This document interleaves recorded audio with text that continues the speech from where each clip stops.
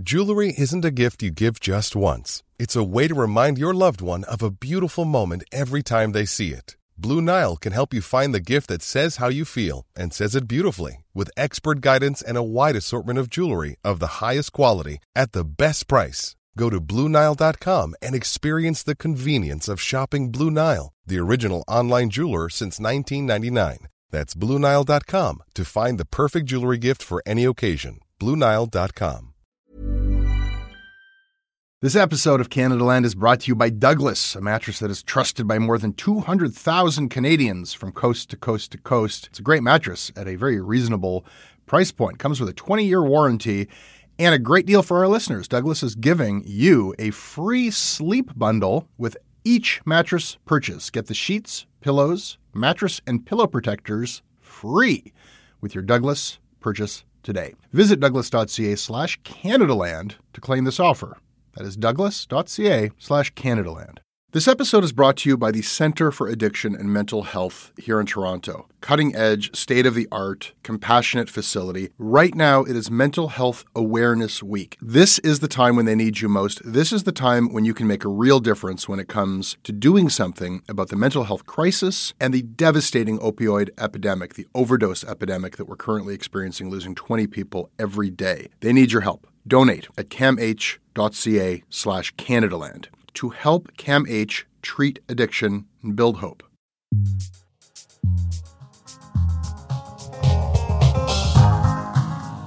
Vas Bednar, Executive Director of McMaster University's Master of Public Policy program, expert on Canadian business monopolies, and, at one time at least, self-described millennial wonk star. Welcome to Shortcuts. Thanks, Jonathan. Today on the show, melts and meltdowns.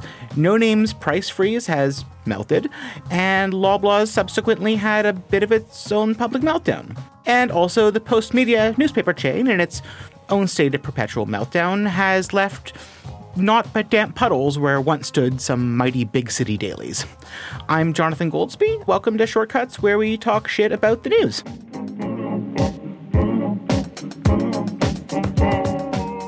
This episode is brought to you by Patricia Joyce, Carol Smith, Frank Longuille, Deborah Scott, Lisa Wilkinson, Lisa with two eyes, Michael Benham, Amber Napton, and Ryan. Hi, my name is Ryan and I work for a nonprofit in Winnipeg, Manitoba.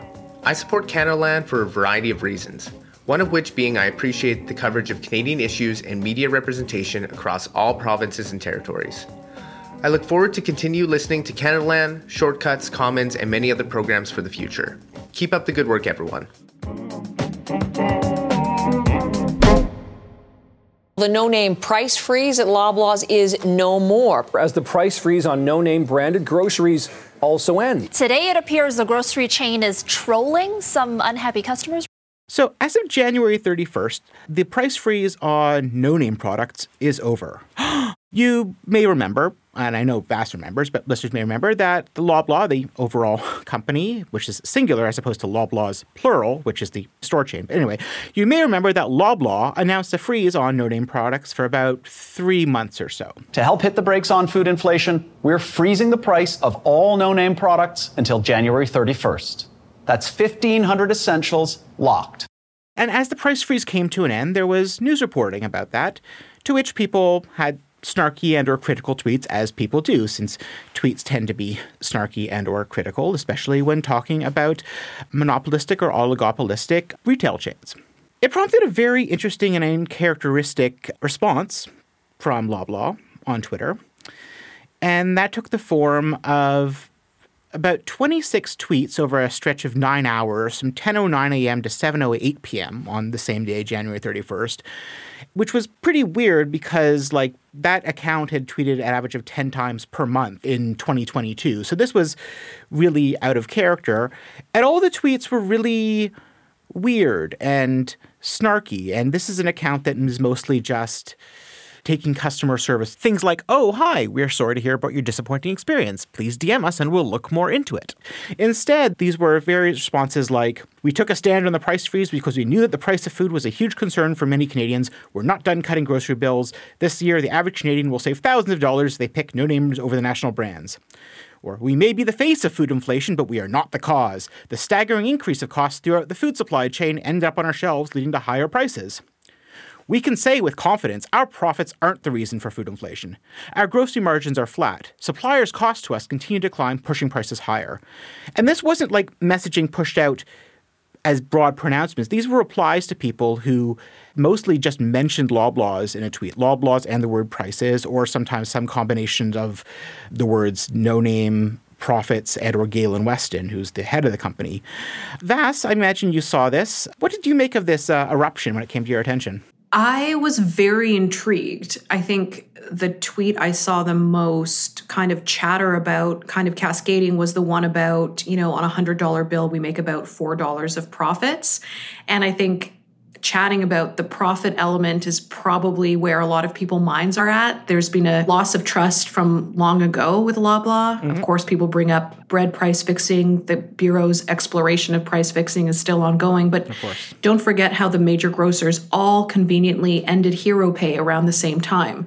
So this kind of skepticism and being kind of adversarial with the company is not that new, but it's been heightened, of course, when they're posting record profits and people are seeing the price of food going up. People are looking for radical transparency, not being scolded randomly when you haven't even tagged someone. I think we should view Twitter as more of an outlet, not a place we're going to resolve what may be very valid misconceptions. Yeah, scolding is definitely the right word for it. And yeah, of the over 24 tweets, only about a third were replying to people who had directly or indirectly engaged with them. In most cases, they seem to be sort of seeking out comments to respond to. Mm-hmm. I mean, a friend of mine, and I only realized this today, he sort of decided to test it. Michael Wheeler, he happens to be a digital theater practitioner, and this, I guess, is a form of digital theater. He said, I have to test this strategy to see if it's the job of a human, and just tweeted out, very disappointed that Loblaws has dropped the price freeze on no-name items. I thought they cared about Canadians. And sure enough, 14 minutes later, he heard back, Michael, we know food prices continue to be top of mind for Canadians, etc. So, I mean, it's not new that people are angry or annoyed at Loblaws. This Hour's 22 Minutes has been making fun of them recently. Hi, Canada. It's me, Loblaw's CEO, Galen Weston. I hate you, Galen Weston. And I've heard you loud and clear. You hate my dumb little guts. All because I've been gouging you on groceries and lining my pockets while the country burns. I hope you rot in hell, Galen Weston. Well, I'm here to say, I'm sorry. Is he being serious? Yes. But there's this Hour 22 Minutes, similar things going back to the last recession, 2009 as well. As God is my witness, I'll never go hungry again. Don't worry, that's just a quote. I've never been hungry. I'm one of the richest men in the country. Thanks, Dad. They've long been a punchline and people have long been angry. Why all of a sudden last week do you suspect that something blew and they decided we're going to correct the record? We're going to go out of our way to correct the record with this randos. Correcting the record with randos. There have been different kind of parliamentary committees starting to engage with the grocers even more. So there's kind of this sustained political scrutiny that could be inviting this. If they truly are the face of inflation to Canadians, then the ability to kind of be a trusted knowledge broker doesn't quite seem to be there. But let's be real. Loblaw is not just a grocer. And they also have some market power with certain supply chains as well. So in terms of why now and what at this moment, perhaps they had an explicit strategy to not engage before. One thing I did notice, and I don't know exactly what it signifies, is that the metadata in the tweets suggests that it was, in fact, someone else suddenly tweeting from some different platform.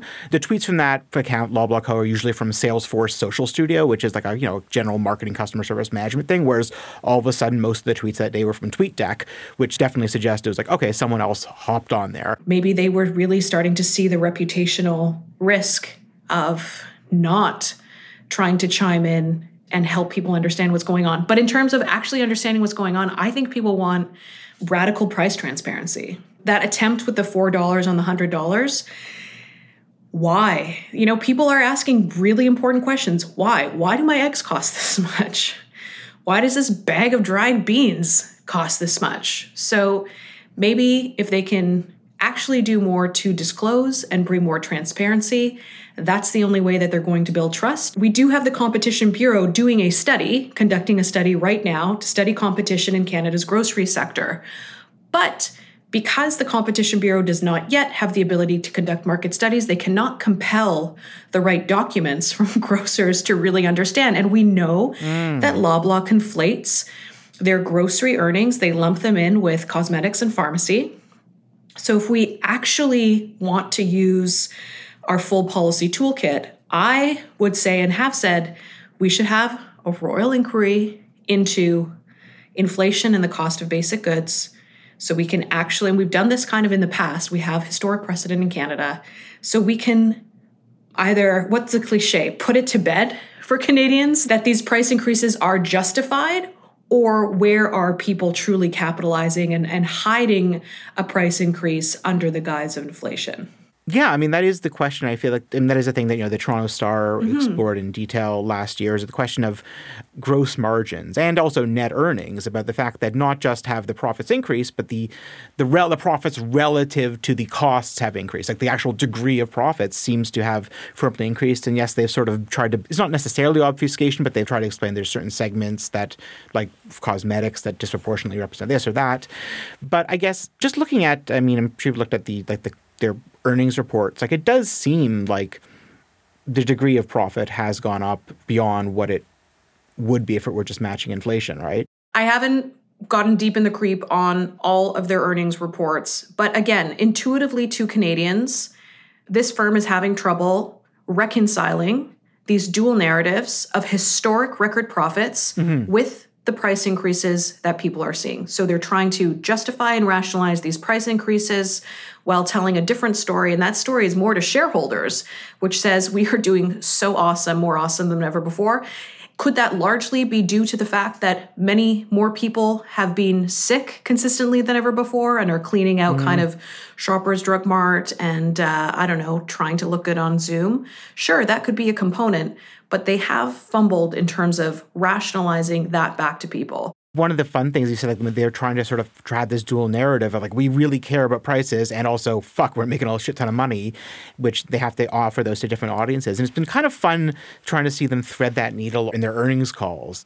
For those who don't know, earnings calls are like large publicly listed companies. When they release their quarterly reports, they'll do like a presentation, usually over some shared phone system where media can listen, but usually analysts from financial institutions ask questions. And so they're trying to basically talk up the company. And so like last spring, this is quoted in Marco Chernovitz's Star story, they were seemed sort of blasé to inflation. Like we don't really pay attention to that. We just try to match our competitors' prices. But by last fall, Galen Weston was delivering messages akin to sort of what you're seeing on Twitter now, where going out of their way to talk about how much they care about Canadians. As you know, we took the unprecedented step of freezing prices on Canada's second largest brand, No Name, locking down 1,500 items. The response has been overwhelmingly positive, leading to even stronger control brand sales outperformance since the announcement. We also added an incremental Points Days event in the quarter, offering exceptional points-based discounts across our entire business. While at the same time not really offering much in the way of what they're doing, like how they're actually addressing it. They said, well, we added an extra Points Day in the fall. And they said, well, we had the no-name price freeze, which has actually been great for sales of no-name products. Yeah. That is super interesting to think about how they talk internally and how that messaging, now that they know that media is paying much closer attention to their earnings calls, or at least people other than maybe traditional business and markets reporters are paying attention to their earnings calls, they've started to try to include that messaging. And maybe people didn't realize when that price freeze on their private label brand, the no-name brands was ending. And perhaps that was part of the impetus for starting to respond to people, because they would notice, if they had memorized or been drawn to consistently that brand, that there were price changes. So perhaps that was the prompt for some of this. I'll call it chirping, because that's really kind of what it seems like. Yeah, Sylvain Charlebois, the sort of controversial food professor, he had a reasonable question on Twitter about like, why does Loblaws attract so much of this public scorn and anger, whereas Metro is at least as bad? I mean, like, why Loblaws as opposed to Metros or Metro? He didn't say Sobeys, but that's the other company that controls most of the grocery market in Canada. And Chris Selly of The Post had this observation, maybe because they don't put Hamish Q. Metro III on TV for everyone to hate. And is this really interesting question of like the company that for a long time has basically foregrounded its billionaire owner as its mascot. Hi, I'm Galen Weston with another small way to help the planet. PC is about quality, innovation, and giving you more ways to save. I know food prices are top of mind these days. They just keep going up. Do you see shifting attitudes towards people's tolerance for wealth or extreme concentration of wealth? It's a big question. I think we see it with Rogers Shaw and the Rogers family, and this connects to, I feel like I'm doing a Canadaland ad, but it does connect two of your major series, the one on Monopoly, but also the one on dynasties and family wealth and how that contributes to income inequality. So I think it's not just when the CEO is the broker and face, but when Galen Weston sort of pantomimes as an everyman or is a little bit paternalistic to us, talking about the care that they're taking, during the pandemic in their stores. Every day now, it feels like a new part of our lives is impacted by COVID-19. Our stores are no different. So I wanted to share some things you're going to see changing in our supermarkets and pharmacies. And it's like you and the other major grocery stores all around the same time stopped Hero Pay. Like, how is that not collusive? Since then, to Canada's credit, Canada has made it illegal to fix wages. It was actually permissible before. So we did slightly update our competition law. They've been caught kind of, I would say, doing shady things in the past. So I think when you start to connect that in terms of the history of how the firm has behaved and how it treats Canadians and discerning shoppers, I think it's okay for people to be annoyed. This episode is sponsored by BetterHelp.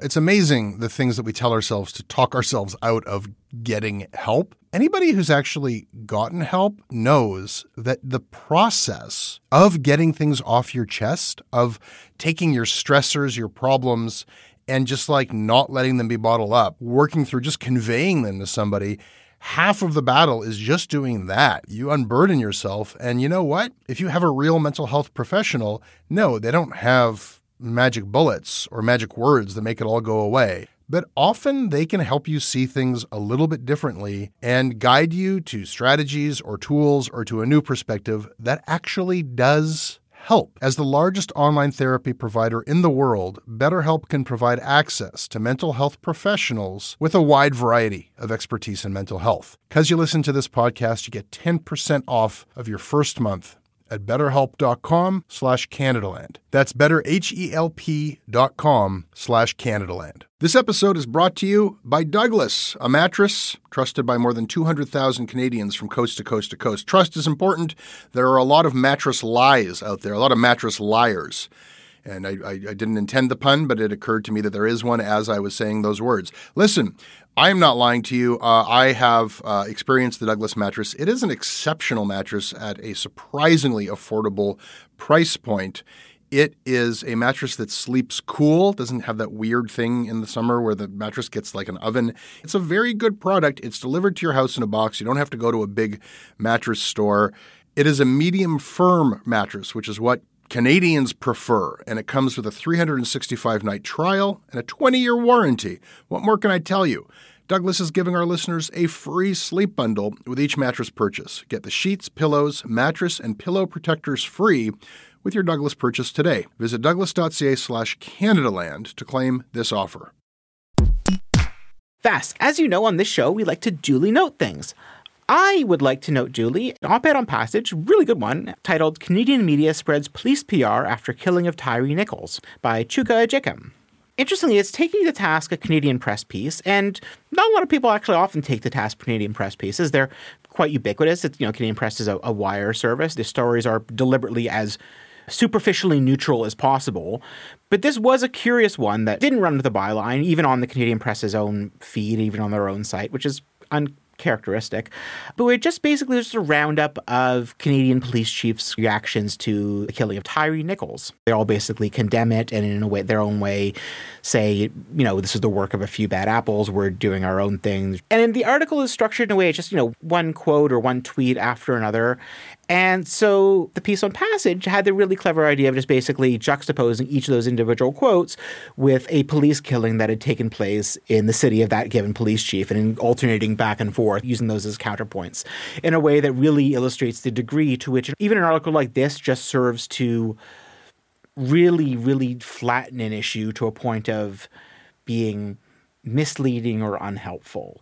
I mean, not that you expect a Canadian Press article, a news bulletin or whatever to go into super amount of depth, but it is a case where the medium in this thing is like, here's just a wire story, just rounding this stuff up, does serve to, frankly, obscure a lot of the depth to a degree that the author argues, and I would agree, gives a misleading picture of Canadian police chiefs' attitude toward, let's say, use of force and racial profiling broadly. That's powerful. I got to check it out. It was brought to our attention by our new managing editor, Annette. It's a good piece. Duly noted. Vass, what would you like to note, Dooley? I would like to note, Dooley, something I'm still working through my feelings on, but it's pretty fresh right now. And that is that the province of Ontario is considering how to improve the Consumer Protection Act. They have a paper that's out. There's some super promising stuff in there where I think they actually are going to kind of try to take on the subscription economy a little bit more. So this is very kind of hot right now in the US in terms of you should be able to unsubscribe as easily as you subscribe and stuff like that. Yes. I really like, those one easy tricks in public policy land, and I'm a huge fan of consumer protection. Here's why my feelings are really mixed, because I feel like when the government's spending our money, there's like press releases and ribbons to cut and clapping faces in the background. But this consultation paper, if you want to like actually learn what the government is proposing to do, it's kind of buried on a forgotten website that looks like it was last touched in 2003. The proposed changes are shared in a Word document with discussion questions about draft legal comment, which is not kind of how the average consumer thinks or speaks. Oh, is this OntarioCanada.com, that one? Yeah. So it's like, when you nest something there, why don't you just kind of put the document on top of a volcano and like ask consumers to solve a series of increasingly complex riddles to actually access it? I'm being silly, but it's just consumer protection is such a rich policy area. And I think asking everyday people, especially now, and this goes back to some of the Loblaw pain points and gripes and anxieties that people have, not doing that is such a missed opportunity, and just sort of sneaking a Word document on that site with a very narrow window opportunity, that aspect I think is worth duly noting because it's just a miss. Obviously, I'm working through my appreciation and annoyance with that, but it's what I wanted to shout out. The idea is that in principle, you shouldn't have to make a phone call to cancel something that you had signed up for online, like a newspaper subscription. That's exactly it. And when they promoted the blitz on this in the US, they used Planet Fitness as the example, which a lot of people got because it's renowned in the US for, you have to go offline, you have to call, you might have to fax something. It's ridiculous. I want to quit the gym. You want to quit? I want to quit the gym. You do realize you won't have access to our new full-service Swedish spa.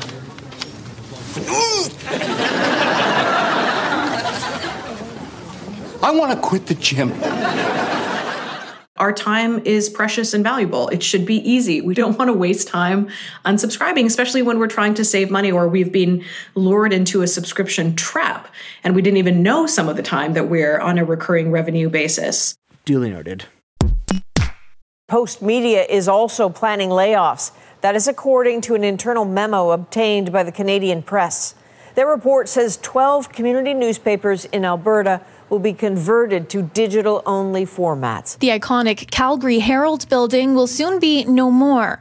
Postmedia has sold the building. So, Vass, we just talked about what happens when there's a monopoly or oligopoly that's doing very well. Now let's take a look at what happens when there's a monopoly that's not doing so well. Once again, a couple of weeks ago, there's been a round of layoffs at Postmedia. That happens often, at least this time they did it after Christmas instead of before. And they're looking to cut about 11% of the editorial workforce. In addition, they're closing the offices, the physical newsrooms of the Saskatoon Star Phoenix and Regina Leader Post, and will be moving those permanently to remote work, which, I mean, if you've never worked in a newsroom, it can be fun. It can be pleasant, especially if you're a younger journalist. Like, it's nice learning and doing stuff around people as opposed to just in your own little office/closet. It's yet to be figured out exactly who and how many people are leaving, but the target that they're looking at is 11% of their editorial staff. That is not great, and it's been reported that in some cases, though, that could mean as much as like a quarter of a given newsroom. So I was trying to figure out, like, what is left of the local newspapers across Canada? Not like all of them, but Postmedia runs the major broadsheets in most Canadian cities. Vancouver Sun, Edmonton Journal, Calgary Herald, Saskatoon, Regina, Windsor, Ottawa, and Montreal Gazette, which of course is the only English language daily there. And how much actual content is in each of these that is unique to the city as opposed to just syndicated or shared? And it is really, really sparse. I went through them all the Tuesday of this week, February 7th. And like the Vancouver Sun, minus columns and op-eds, there are 4 news articles that are unique to Vancouver. And those are probably published in the tabloid as well. The Alberta paper is about 5 articles each. In Montreal, also, like 4 fucking news articles like about Montreal in the newspaper, plus like 3 columns/editorials. And in Regina, as far as I could tell, the Regina Leader-Post had exactly 1 article that was particular to Regina and that originated there, and didn't run also, wasn't some Saskatchewan-wide thing that ran in the Saskatoon paper. So one reflection I had, especially as you were listing all the different newspapers, and this does tie back to our Loblaw conversation, is that when these outlets have become essentially private labels of a parent company, right, through that consolidation, the unfortunate reality is that it obscures the lack of choice and the ownership that exists in the marketplace. So it's harder for the average person to see and appreciate how the ownership and consolidation is sort of changing the marketplace because, again, the Montreal Gazette still looks like the Montreal Gazette. Although I imagine no one in a given city does this, but if you look at all the papers side by side, they all look identical. What do we lose when we don't have that local reporting?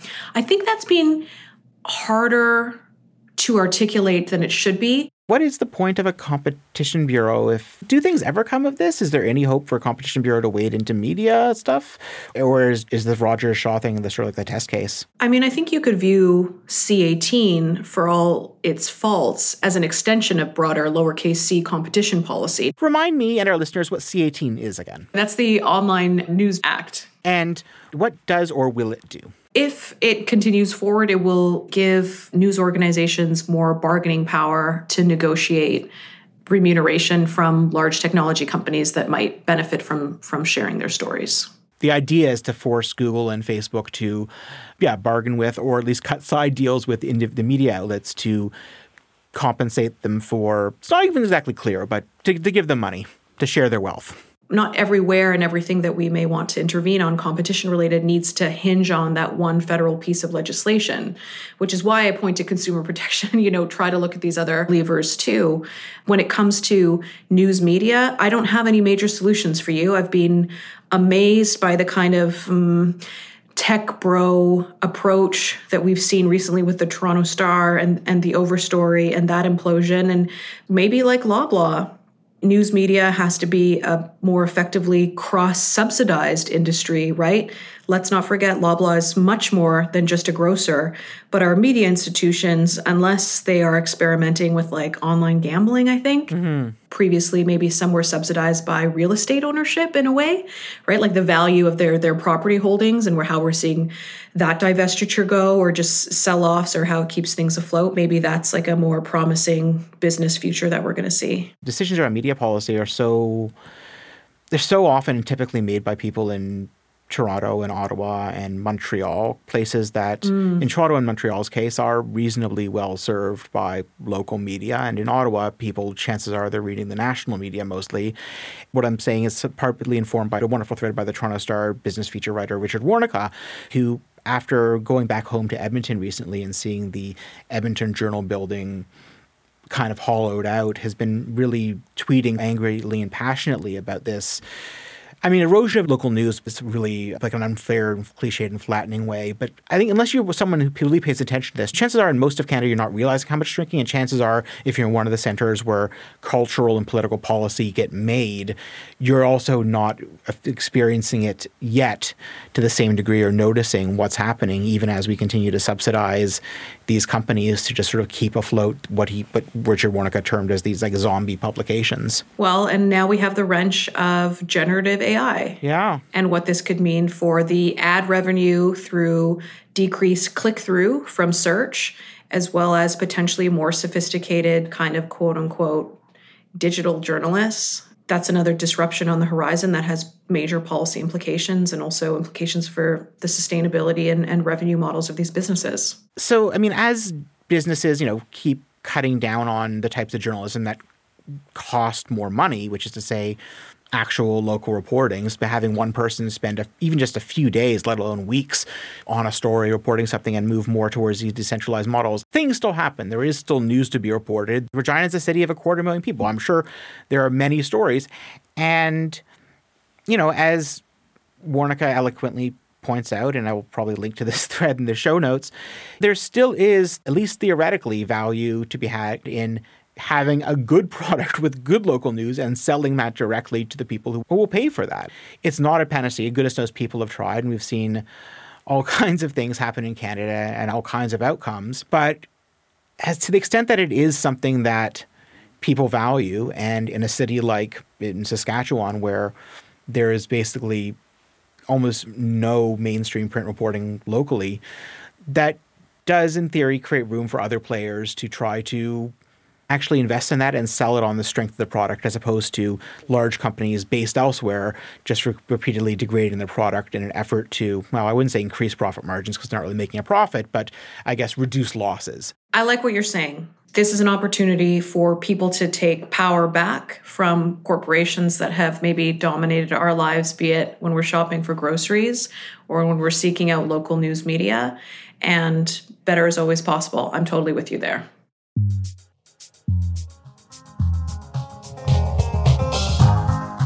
That's Shortcuts this week. Thanks for joining me, Vass. Thanks for having me. We are on Twitter at CanadaLand. I am still regrettably on Twitter at Goldsby and also kind of on Mastodon. You can also email me at jonathan@canadaland.com. Where can people find you, Vass? I'm on Twitter at VassB, and I limit my social media to that and LinkedIn. Ah, very smart. This episode is produced by Aviva Lessard with additional production by Tristan Capacchione.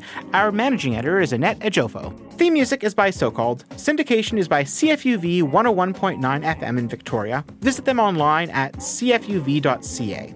And if you value this podcast, please support us. We rely on listeners like you paying for journalism, which ties into what we just talked about. As a supporter, you'll get premium access to all our shows ad-free, including early releases and bonus content. You'll also get our exclusive newsletter, discounts on CanadaLand merch, invites, and tickets to our live and virtual events. And more than anything, you'll be a part of the solution to Canada's journalism crisis. How it ties in well again. And you'll be keeping our work free and accessible to everybody. Come and join us now. Click the link in your show notes or go to canadaland.com/join. You can listen ad-free on Amazon Music, included with Prime.